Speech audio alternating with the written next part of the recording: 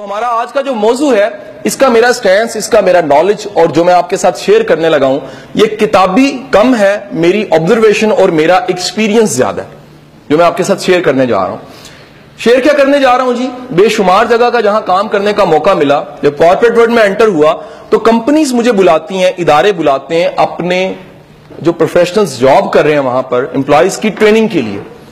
ایک بڑے ادارے کا نام نہیں لوں گا، ایک بڑا ایسا ادارہ ہے جو پاکستان میں نمبر 1 پیپر ملز میں اکاؤنٹ ہوتا ہے، مجھے کال کرتا ہے، مجھے بلاتا ہے اور کہتا ہے جی ہمارے پاس انجینئرز ہیں، اور انجینئرز کا پرابلم یہ ہے کہ ان کی سکل پہ کوئی شک نہیں ہے۔ یو ای ٹی نے، ٹیکسلا نے، کے ایس کے نے، لاہور یو ای ٹی نے، رچنا نے، کسی بھی کیمپس نے بڑا اچھا انجینئر نکالا ہے، لیکن ایک مسنگ ایلیمنٹ ہے، ایک چیز مس ہے جس کے لیے ٹرینر کو ہائر کیا جا رہا ہے، اور ہم چاہتے ہیں وہ ٹرینر آ کے انہیں سکھائے۔ اور وہ مسنگ ایلیمنٹ کیا ہے؟ وہ مسنگ ایلیمنٹ یہ ہے کہ ان کے پاس پروفیشنل بیہیویئر نہیں ہے۔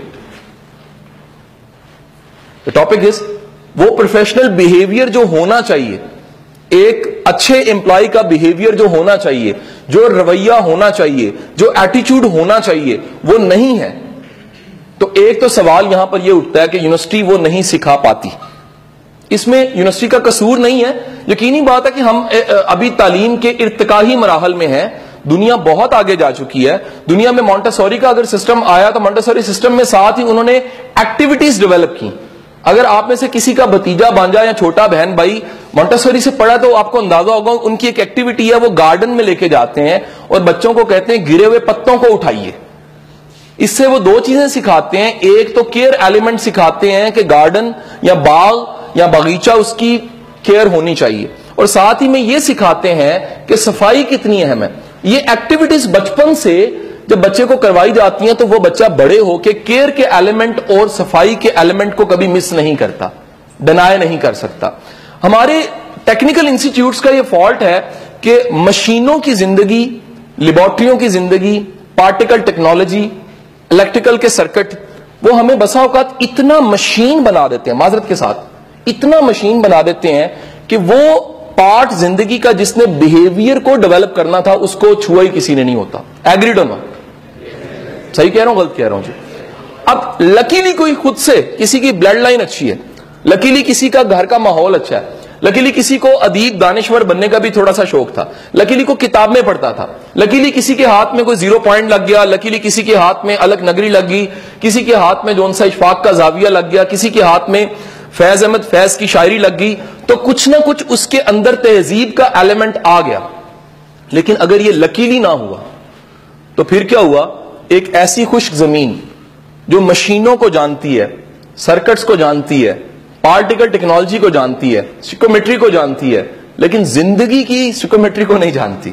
زندگی میں کس پارٹیکل تک پہنچنا ہے، کس مقام تک جانا ہے، کس ٹارگٹ کو اچیو کرنا ہے، کیسے ایک چھوٹے سے انجینئر بھرتی ہونے کی حیثیت سے ایک دن کسی کمپنی کا کنٹری ہیڈ بننا ہے، یہ ٹارگٹ کو اچیو کرنا کمال ہے۔ وہ یہ جانتا ہی نہیں ہوتا بچہ ہمارا کہ صرف انجینئرنگ یا سکل کافی نہیں ہے۔ سو دی فارمولا از، جس کو میں ایکسپلین کرنے جا رہا ہوں، یاد رکھیے گا، آپ کا نالج سکل اکٹھا کیجئے پلس ایٹیچیوڈ ایڈ کیجئے تو پھر کہیں بنے گی کامیابی۔ کئی لوگ اسے ملٹیپلائی بھی کرتے ہیں۔ دی فارمولا از، آپ کا نالج، آپ کی سکل، یہ دونوں اکٹھی کی اور آپ نے اسے ملٹیپلائی کر دیا ایٹیچیوڈ کے ساتھ، اور جواب جو آیا وہ سکسیس ہے۔ سائنس یہ مانتی ہے پرسنل ڈیولپمنٹ کی کہ کئی لوگ انتہا کے ذہین ہوتے ہیں، کئی لوگوں کی سکل انتہا کی ہوتی ہے، آئی کیو کمال کا ہوتا ہے، لیکن ایٹیچیوڈ جو آگے بڑھنے والا ایٹیچیوڈ ہے، پروگریسو ایٹیچیوڈ ہے، اس کے نہ ہونے کی وجہ سے وہ زندگی میں ناکام ہو جاتے ہیں۔ ایک پوائنٹ ہے جی۔ دوسرا، بے شمار لوگ دیکھے گئے ہیں جو تھیٹا ہوتے ہیں۔ سر ابھی تک ہے؟ میرے زمانے میں تو ہوتے، میں نے کہا شاید کچھ 14-15 سالوں بعد یو ای ٹی میں تھیٹے کا ورڈ اگر بولوں تو کہیں گے وہ کیا ہوتا ہے۔ شکر ہے ابھی تک، اور رہیں گے، آج بھی بھٹو زندہ ہے، کل بھی تھیٹا زندہ ہے، تو تھیٹا رہے گا۔ اور تھیٹا ایک مزاج ہے، تھیٹا ایک مزاج ہے۔ دراصل یو ای ٹی میں اگر تھیٹے کو ایکسپلین بھی کیا جائے تو بڑے آسانی سے شناخت بھی ممکن ہے، اور اس کی شناخت اور تعریف اور اس کی تعریف میں تشریح بڑی آسان ہے۔ تھیٹا وہ دنیا کا ایک عظیم انسان ہوتا ہے جو اپنے نوٹس شیئر نہیں کر سکتا.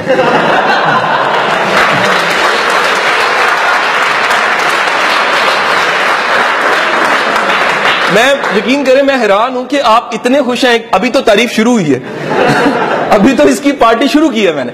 حضور والا ایک جملہ ساتھ جوڑیے گا جس پہ ریل کلیپنگ بنتی ہے کہ عبد الستار ایدی کی ماں 2 آنے دے کے کہتی تھی, ایدی بیٹا ایک دے دیں کسی نو ایک کھا لیں, پھر بنا ایدی. اور ہمارے پاس بانٹنے کا مزاج کہیں ہوتا ہی نہیں ہے. حضور والا جس کے پاس بانٹنے کا, شیئر کرنے کا مزاج نہیں ہے, وہ تھیٹا بن کے نمبر امتحانوں تک بڑے اچھے لے گا, زندگی کے امتحان میں پیچھے رہ جائے گا.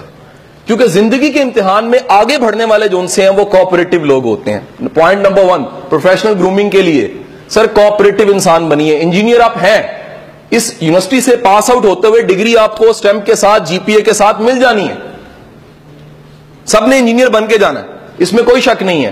لیکن وہ جو پروفیشنل سینس یا ایٹیچیوڈ چاہیے, اس ٹاپک میں پہلا نقطہ ہے آج کا کوآپریٹو انسان. یعنی میں اینٹی تھیٹا لیکچر دے رہا ہوں, اینٹی تھیٹا.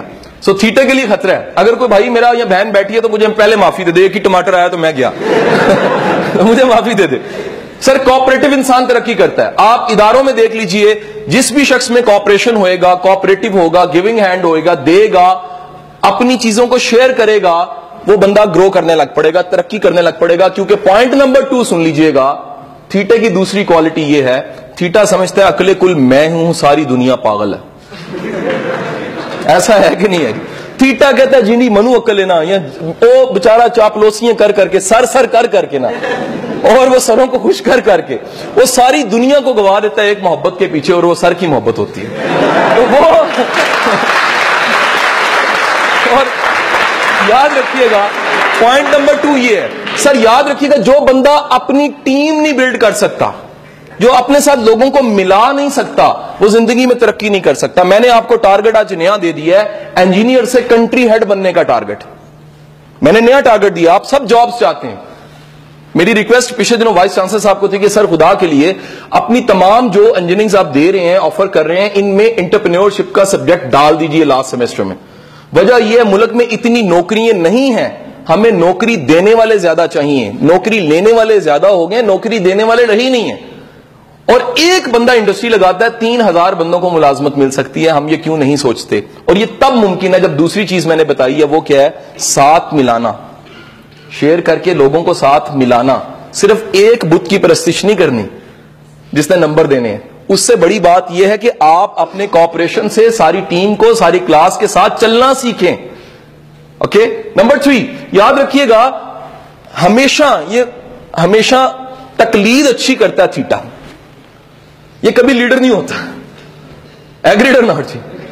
سر یاد رکھیے, پروفیشنل ڈیولپمنٹ کے لیے, پروفیشنل ایٹیچیوڈ کے لیے, گرو کرنے کے لیے, کسی سسٹم میں, کسی کمپنی میں, کسی پیکجز میں, کسی داؤد ہرکولیس میں, کسی بڑے گروپ میں, کسی ایف ایف سی میں گرو کرنے کے لیے, کنٹری ہیڈ یا آگے جانے کے لیے لیڈرشپ کوالٹی کا ہونا ضروری ہے. تیسری چیز ہے جی, اگر آپ میں لیڈرشپ کوالٹیز نہیں ہیں, اور اس وقت گورنمنٹ کے 4-5 ڈپارٹمنٹس میں پڑھا رہا ہوں لیڈرشپ سکلز, اور وہ اس لیے پڑھاتے ہیں کہ جس بندے نے ایس پی لگ کے سیٹ پہ بیٹھنا ہے, جس نے اسسٹنٹ کمشنر لگ کے سیٹ پہ بیٹھنا ہے, جس نے ڈی پی او ضلع کا بننا ہے, جس نے ڈی سی او بننا ہے, جس نے کلیکٹر انکم ٹیکس بننا ہے, یا کچھ بھی سیٹ پہ بیٹھنا ہے, اگر اس میں لیڈرشپ نہیں ہے تو وہ ٹیم کو لے کر ساتھ نہیں چل سکتا. سو یاد رکھیے گا, اگر آپ میں لیڈرشپ سکل ہے, انجینئر آپ ہیں, آپ کے ترقی کے چانسز بڑھ جائیں گے. لیکن اگر آپ میں لیڈرشپ سکل نہیں ہے تو آپ انجینئر ہوں گے, لائک بہت ہوں گے, سکل بہت اچھی ہوگی, نالج بہت ہوگا, جی پی اے بھی اچھا بنے گا, لیکن کیونکہ ضرب کھانی ہے ایٹیچیوڈ کے ساتھ, تو ممکن ہے ایٹیچیوڈ کے نمبر 20 ہے تو آپ کی سکسیس کے نمبر کیا ہو جائیں؟ کم. نمبر 4 سر یاد رکھیے گا, تھیٹے کا چوتھا مسئلہ بہت بڑا مسئلہ ہے. تھیٹا جون سے ہے, اس کا بڑا مسئلہ یہ ہے, وہ ویژنری نہیں ہوتا. اس کو ایک لینگویج ہے, پرانی لینگویج سنسکرت, اس میں اس کو مورکھ کہتے ہیں. مورکھ کی نئی ڈیفینیشن ذرا سنیے گا. اگر ماڈرن ڈیفینیشن کروں تو وہ ماڈرن ڈیفینیشن یہ ویژن لیس ہوتا ہے. وہ فقط اپنے نمبروں کو آخری نمبر سمجھتا ہے. وہ کہتا ہے اگر اب ٹاپ نہ کیا تو شہید ہو جاؤں گا, اگر اب گولڈ میڈل. اور اچھا, اس کا مقابلہ ذرا سنیے گا کس شکل کا ہوتا ہے. وہ ٹاپ کا مقابلہ ہوتا ہے, ساری کلاس فیل ہو جائے بس میں ٹاپ کر جاؤں. تھیٹے کی ازلی خواہش ازلی خواہش کیا ہے کہ میرا ٹاپ ہو جائے, پوری یونیورسٹی فیل ہو جائے, اور وچ مرزا یار پھرے. حضور والا یاد رکھیے گا, اتنی سونجیاں گلیاں اور اس میں مرزا یار کا پھرنا بذات خود بہت بڑا واہمہ ہے. حضور یاد رکھیے, ایسی کامیابی جو آپ کی اکیلے ذاتی کامیابی ہو اور سب کی ناکامی ہو, وہ کامیابی گلے پڑ جاتی ہے. ہمیشہ آپ کا لیڈرشپ اور ہمیشہ آپ کی کامیابی میں شراکت اور ٹیم بنانا, اچھا رویہ اور ویژنری ہونا, یہ بڑا ضروری ہے. شیخ سعدی شرازی کے گھر کے دروازے پہ دستک ہوتی ہے, اندھا بیکاری رو کے کہتا ہے کہ مجھ سے بڑا بدقسمت اگر کوئی ہے تو بتائیے گا. آپ فرماتے ہیں تجھ سے بڑا بدقسمت کیوں, یہ سوال تیرے پاس کیوں آیا؟ وہ کہتا ہے جی میری 80 سال عمر ہے, آنکھوں کی بصارت سے محروم ہوں. آپ سے سوال اس لیے ہے کہ بتائیے آنکھوں کی بصارت سے محروم سے بڑا بدقسمت کون ہوتا ہے؟ آپ فرماتے ہیں آنکھوں کی بصارت رکھتے ہوئے بھی بدقسمت وہ ہے جس کی زندگی میں بصیرت نہیں ہے, ویژن نہیں ہے. تو حضور والا تھیٹا وہ ہوتا ہے جس کی کل کمائی صرف نمبر ہوتے ہیں. وہ اپنی کریڈیبلٹی گوا دیتا ہے, اچھے یار گوا دیتا ہے, اپنا سب کچھ گوا دیتا ہے. وہ سب کچھ گوا کے آخر کار ایک رٹو توتا نمبر لینے والا انجینئر تو بن جاتا ہے, لیکن جیسے ہی انڈسٹری میں جاتا ہے تو اسے پتہ لگتا ہے یہاں تو نمبر کسی اور طرح ملتے ہیں. انڈسٹری میں نمبر کس کو ملتے ہیں؟ جو میں نے سارے پوائنٹس بتائے ان کو نمبر زیادہ ملتے ہیں. نمبر 1 کوآپریٹو بندہ, نمبر 2 ون ون سچویشن والا, نمبر 3 لیڈرشپ کوالٹی والا, نمبر 4 ویژن. قدم رکھے تو سوچ کے رکھے کہ آج میں یہاں ہوں, کل کو میری گروتھ کے ساتھ کمپنی کتنی گرو کر جائے گی. اب کوسچن, میرا سوال ہے, جو ادارہ, اگر ایک ادارے کا نام لوں لائک اینگرو اپنے ایک کنٹری ہیڈ کو سیلری دیتا ہے 70 لاکھ روپے پر منتھ, میرے انجینئر کا قصور یہ ہے یو ای ٹی یا کے ایس کے کا کہ اس کا ویژن 50,000 سے آگے نہیں جاتا. میرے زمانے میں 15,000 تھا سر. میرا ابا دعائیں مانگتا تھا, پتر جے تیرا 15,000 روپے دی سیلری لگ جانا تیرا میں بیاہ کر دیں.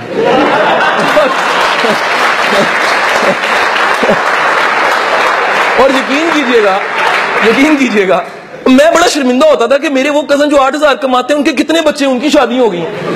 تو کتنا مشکل کرائیٹیریا ہے کہ میری جب سیلری 15 ہوگی یا 15 کی کمائی پہ جاؤں گا تو زندگی میں ڈارلنگ ایڈ ہوئے گی. میں کہا یار بڑا مشکل ہے, یہ تو بہت مشکل کرائیٹیریا ہے. حضور والا میرے انجینئر کا ویژن ہی اتنا ہے کہ انسانی آنکھ 60 کلومیٹر دیکھ سکتی ہے, اور شاہین جونس ہے وہ ایک وقت میں 60 کلومیٹر سکوئر میں اوپر سے دیکھ لیتا ہے, شکار ڈھونڈ لیتا ہے. ویژن. اقبال نے شاہین کی ٹرمینالوجی ایسے نہیں چوز کی, اس کی صفات جا کے دیکھیے تو کسی وجہ سے اس کو سلیکٹ اور چوز کیا ہے. اقبال نے خودی کا تصور اور سپر مین ہونے کا تصور, صاحب حال کا تصور, وہ ایسے نہیں چوز کر لیا, سوچ سمجھ کے چوز کیا کہ میں کس چیز کو کس سے اٹیچ کر کے پرسونیفائی کر رہا ہوں. سر یاد رکھیے گا کہ اگر آپ کا ویژن نہیں بڑھا, آپ کی سوچ نہیں بڑھی, کہ اگر ایک شخص اسد عمر 70 لاکھ روپے سیلری پہ چھوڑ ہے, وہ ایک علیحدہ کہانی ہے, لیکن 70 لاکھ روپے سیلری پہ اینگرو پہ پہنچتا ہے تو کچھ تو ہوگا نا جو 70 لاکھ کے لے کر جاتا ہے, اور کچھ تو نہیں ہوگا نا جن کو نہیں ملی. اور ہم کس پہ ڈال دیتے ہیں اس کو؟ تھیٹا کیا کہتا ہے؟ تھیٹے کا ذرا جملہ سنیے گا. تھیٹا کہنا قسمت دا چکر ہے, کہنا بار رب جی دی سن لے. اوکے, اور تھیٹے کے کریکٹر کو کبھی سمجھنا ہے تو 3 ایڈیٹ ضرور دیکھیے. تھیٹا ادھر رکھ لیتا ہے, تھیٹا کھرچ کے کہتا ہے میں بتاؤں گا تجھے. حضور یاد رکھیے گا جس بندے کے پاس کیا کیا گر گیا, دیکھا تھیٹا کتنا خوفناک ہوتا ہے, مائک گر گیا. حضور یاد رکھیے گا جو بندہ, یہ جملہ بڑا امپورٹنٹ سنیے گا کیونکہ میں اشفاق کا شاگرد ہوں, اشفاق احمد صاحب کا, وہ فرمایا کرتے تھے ترقی کے لیے لازم ہے معاف کرو, ترقی کے لیے لازم ہے دل بڑا کرو, ترقی کے لیے لازم ہے یہاں کچھ نہ پالو, ترقی کے لیے لازم ہے خامیاں نہ ڈھونڈو, صرف ترقی کے لیے لازم ہے نگاہ بلند رکھو. تو یاد رکھیے اگر آپ نے ان سارے چھوٹے چھوٹے مسئلوں سے نکلنا ہے, کوآپریٹو انسان بنیے, لیڈرشپ پیدا کیجئے, ون ون سوچئے, آپ کی کامیابی, میرا استاد واصف کہتا تھا ایسی جنت جس میں تم اکیلے ہو جہنم بن جائے گی. جنت وہ ہے جہاں سب ہوں. آپ کی کامیابی سب کی کامیابی بنتی ہے, سب بھی کامیاب ہوتے ہیں, سب کے ویل وشر بنتے ہیں, آپ کی کامیابیوں میں برکت پڑ جائے گی. لیڈرشپ پیدا کیجئے, ٹیم بنانا سیکھیے. ایسی ایک اللہ تعالیٰ غریق رحمت کرے, ایک پروفیسر صاحب تھے یونیورسٹی پنجاب کے, میرے سے بڑی محبت کرتے تھے, سعید احمد ناگرہ صاحب, چند ہی دن پہلے ان کا انتقال ہوا, کیمسٹری کے پروفیسر تھے. میں انہیں اکثر یہ مثال یہ اپنے لیکچرز میں ان کی دیتا ہوں کہ میں ان سے پوچھا کرتا تھا, سر آپ کو پتا ہے کہ آپ کا ایک بیج ایسا تھا جو پاس آؤٹ ہوا تو اس کے بعد میں نے ان کے سارے شواہد ڈیٹا اکٹھا کر لیا کہ فلانا بچہ کہاں گیا، فلانا بچہ کہاں گیا، فلانا بچہ کہاں گیا. یونیورسٹی کی یہ ذمہ داری ہونی چاہیے کہ وہ یہ بھی ریسرچ کرائے کہ اگر 2000 بیچ تھا یا 6 یا 7 یا 8 یا 9 بیچ تھا، لوگ کہاں کہاں پہنچے ہیں. خود تو آ کے ملتے ہیں، خود تو آ کے بتاتے ہیں. سر آپ کی موٹیویشن کے لیے بڑا ضروری ہے کہ ایک ایسا مینول بھی یونیورسٹی انٹروڈیوس کرائے جس میں بتایا جائے کون سی کوالٹیز ہوتی ہیں تو انجینئر ترقی زیادہ کرتا ہے، صرف قسمت کا چکر نہیں ہوتا. تو میں نے ان کے سامنے ایک بیچ کی مثال دی، وہ 2006 کا بیچ تھا MSc کیمسٹری کا. تو میں نے سر کو کہا کہ سر یہ بتائیے فلانے بچے کے بارے میں کیا کمنٹ کریں گے. سر کی آنکھوں میں چمک آئی، کہتے ہیں وہ تو ٹاپر تھا، گولڈ میڈلسٹ. کیا بات ہے یار، اس کی زبردست انسان، چیتا، ایک ٹرمینال چیتا. میں کہا سر زبردست. سر چیتے کے بارے میں کیا کہیں گے؟ 2012 چل رہا ہے، 2012 6 سال گزر گئے، پاس آؤٹ ہوئے. آج بچہ آپ کا چیتا کہاں پر ہوگا؟ جنگلوں میں یا کہیں اور؟ تو انہوں نے کہا کہ اس وقت تو کسی ٹاپ کی پوزیشن پہ بیٹھا ہوگا. میں کہا گڈ سر، اگر ٹاپ کی پوزیشن پہ ہوگا تو میں آپ کو ابھی بتاؤں گا وہ کہاں پر ہے. اب ایک اور لڑکے کی مثال میں آپ سے بات کرنا چاہوں گا. ایک اور لڑکے کا نام لیا تو وہ کہنے لگے او ہو یہ تو یاد، ہاں آ گیا یاد. میں کہا سر کہاں پر؟ کہتے ہیں یار یہ بیک بینچر تھا، بولتا نہیں تھا، خاموش رہتا تھا اور لٹھے کی قمیض نیچے چٹے جوگر پہن کے یونیورسٹی میں پھرتا رہتا تھا. تو میں کہا سر زبردست. اور اس کی کمیونیکیشن کیسی تھی؟ کہتے ہیں یار بولتا ہی کوئی نہیں تھا، اس کو مارو یا نمبر کم دو وہ بد دعائیں تو دیتا تھا، کہتا کچھ نہیں تھا. میں کہا کہ سر اس کے بارے میں بھی میں نے ڈیٹا اکٹھا کیا، کہاں پہنچا ہے. میں سر اس کے نمبر کتنے پرسنٹ تھے؟ کہتے بس پاس ہو گیا تھا. ایک طرف گولڈ میڈل، ایک طرف صرف پاس ہو گیا. ایک اور لڑکے کا نام میں نے لیا تو ساتھ ہی وہ کہتے ہیں یار اس کا تو نام بھی نہ لو. میں نے کہا سر اس نے کوئی مالیکیول چرایا تھا، اس نے H2 کو O سے علیحدہ کیا تھا، یا اس نے H کو Cl سے ملا دیا تھا. کہنے لگے یار یہ شرارتی بڑا تھا. ایک دن میں کلاس پڑھانے نہیں جا سکا تو مجھے پتا لگا کہ انالیٹیکل کی کلاس میری جگہ پڑھا دی ہے. اوکے میں کہا ٹھیک ہے سر، میں کہا ٹھیک ہے سر. میں کہا سزا بنتی ہے، پھانسی تو دینی چاہیے. میں کہا سر دوسری بتائیے اور آپ اس سے کیوں خائف ہیں؟ کہتے ہیں یار عجیب بندہ تھا، یونیورسٹی کا ٹور جا رہا تھا، آدھی لڑکیاں تھیں آدھے لڑکے تھے، ٹور کینسل ہو گیا اور اس نے کیا کیا، اپنے بہاف پہ 500 روپے اکٹھا کر کے مری لے گیا ان کو. میں کہا واو، میں کہا ظلم کی انتہا. کہتا ہے یونیورسٹی کو بائی پاس کیا، 500 میں یشی والا ٹور کرا دیا. کتنا ظلم ہے، کریڈٹ ہی پروفیسر کو نہیں دیا. تو میں کہا سر واقعی زیادتی ہے، میری ہمدردی ہے، بڑا ظالم ہے، بنتی پھانسی ہے. میں کہا تیسرے نمبر پہ بتائیے اور کوئی گلا. کہتے ہیں یار عجیب بندہ تھا، جب بھی ایگزامز آگے یا پیچھے کروانے ہوتے تھے پوری کلاس اس کی امامت میں آ جاتی تھی اور یہ آگے کہتا رہا سر ہماری سن لیں نہیں تو ہم جان دے دیں گے. تو ہمیں ماننا پڑتا تھا. میں کہا سر کہاں پر ہوگا؟ تو کیونکہ تھوڑا سا گلا تھا نا، کلاس تو پڑھاتا تھا ان کی جگہ پہ کبھی کبھی، تو وہ کہتے ہیں یار کہیں رول رہا ہوگا، دھکے شکے کھا رہا ہوگا. میں کہا سر آپ کی اطلاع کے لیے عرض ہے، آپ کا پہلا بچہ جس کے گلے میں گولڈ میڈل پڑا تھا اور گورنر نے آ کے اس کو تھپکی بھی دی تھی، وہ R&D کی 60,000 کی جاب کر رہا ہے کیونکہ تھیٹا تھا. اور وہ لڑکا اس کے بارے میں صحیح تھا، چٹا سوٹ چٹے جوگر. وہ ASI کی بھرتی کھلی، اس نے کہا MSc کیمسٹری جائے بھاڑ میں، نوکری ملنی چاہیے، وہ بھی پولس کی. ASI بھرتی ہو گیا، وہ بھی ٹھیک. میں کہا آپ جس کو کہہ رہے تھے کہ اس کو تو رلنا چاہیے، سر وہ کنٹری ہیڈ ہے کینسائے کا اور اس کی سیلری بھی 12 لاکھ روپے ہے. میں کہا سر اب یہ بتائیے کہ وہ جو 12 لاکھ روپے پر منتھ سیلری لے رہا ہے، یہ جب میں باتیں کہتا ہوں نا تو یونیورسٹی بعد میں مجھے کمپلینز کیا آتی ہیں، سر مادی باتیں کیوں کرتے ہیں؟ تو بھائی پھر فری میں نوکری کرنا، ذرا مادی باتیں نہ کروں تو کیا کروں؟ کیوں پڑھ رہے ہو؟ روٹی کے لیے پڑھ رہے ہو، مقام کے لیے پڑھ رہے ہو، آسانیوں کے لیے پڑھ رہے ہو. آپ کے والدین نے، میرے والدین نے ایک ہی بات کی کہ جو مجھے مشکلیں ملی تمہیں نہ ملیں، جو مجھے پرابلمز ملی تمہیں نہ ملیں. میں نہیں پڑھ سکا، تم ضرور پڑھنا، یہی تھا نا. مجھے آسانی نہیں تھی، میں خرید نہیں سکتا تھا، تم خریدنا. تو میرا یہ سوال سر سے تھا کہ سر جو 12 لاکھ روپیہ سیلری لے کے کنٹری ہیڈ اور اتنی آسانی اور اتنی لگژریس لائف جی رہا ہے، آپ کو پتا ہے کہ وہ اتنا گرو کیوں کیا؟ قسمت کا چکر نہیں ہے. وہ تینوں خامیاں جسے پروفیسر خامیاں سمجھ رہا تھا وہ خوبیاں تھیں. پہلی کمیونیکیشن سکل تھی اور اس میں کانفیڈنس کا ایلیمنٹ تھا. بڑا مشکل ہوتا ہے اپنی کلاس کو کنونس کر لینا کہ میں تمہیں پڑھاؤں گا، ذرا سوچئے گا ایک لمحے کے لیے. نمبر 2، میں کہا سر ریسورس مینجمنٹ ہو تو کنٹری ہیڈ بنتا ہے. جس کے پاس ریسورس مینجمنٹ کی سینس ہے، جو تھوڑی چیزوں میں تھوڑے وسائل میں ٹارگٹ اچیو کر جاتا ہے، وہ لیڈر ہوتا ہے. اور اس میں وہ بھی تھی. اور تیسری یہ جو پوری کلاس کو پیچھے ساتھ ملاتا ہے، ٹیم بناتا ہے اور آ کے بات منوا لیتا ہے کہ سر پیپر پہلی کو نہیں ہونے چاہیے، 7 تاریخ کو ہونے چاہیے. تو یقین کیجئے گا اس میں کنونسنگ پاور اور لیڈرشپ کی کوالٹی بدرجہ کم موجود ہے. حضور یاد رکھیے، صرف سکل، صرف نالج کا ہونا ایک عذاب ہے.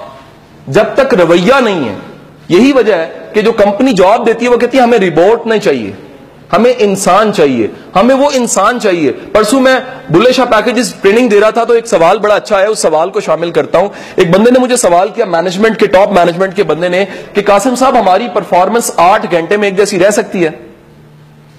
پرفارم کرتے ہوئے ایک انجینئر کی پرفارمنس 8 گھنٹے میں ایک جیسی رہ سکتی ہے؟ نہیں رہ سکتی. کیوں نہیں رہ سکتی؟ کیونکہ انجینئر ریبوٹ نہیں ہے. ریبوٹ بناتا ہے, خود ریبوٹ نہیں ہے.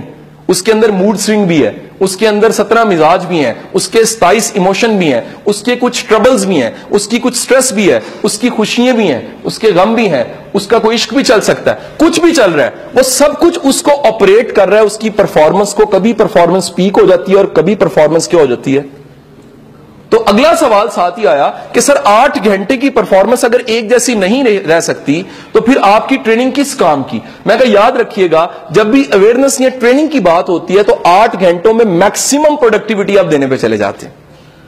اگر آپ کسی بھی کیپسول سے, کسی بھی ٹریننگ, کسی بھی انجیکشن, کسی بھی کتاب, کسی کے لیکچر سے تھوڑا سا پہلے سے بہتر پرفارم کرنے لگ پڑے ہیں, تو پہلے سے تھوڑا سا بہتر پرفارم کرنا اسی حدیث کے مترادف کہ وہ شخص ہلاک ہوا جس کا آج کا دن کل کے دن سے بہتر نہیں. تو آپ اگر ڈیولپ ہونے کے راستے پہ چلتے ہیں اور خود کو بہتر بناتے ہیں تو پہلے سے بہتر پرفارمنس پہ دل کرتا ہے کہ اگر 8 گھنٹے سے 2 گھنٹے آج میں نے اچھا پرفارم کیا تو کل 3 گھنٹے کیوں نہ کروں, اور پھر ایک دن آئے میں 4 گھنٹے کیوں نہ کروں. کوئی انسان دعویٰ نہیں کر سکتا کہ 8 کے 8 گھنٹے ایک ہی طرح کی پرفارمنس دی جا سکتی ہے. حضور پرفارمنس تو بڑی چھوٹی چیز ہے. ایمان ایک جیسا نہیں رہتا انسان کا, ایمان بھی بدلتا رہتا ہے, سائنوسائڈل ہے کسی حد تک. اوکے, اس پہ ایک علیحدہ ڈیبیٹ ہے.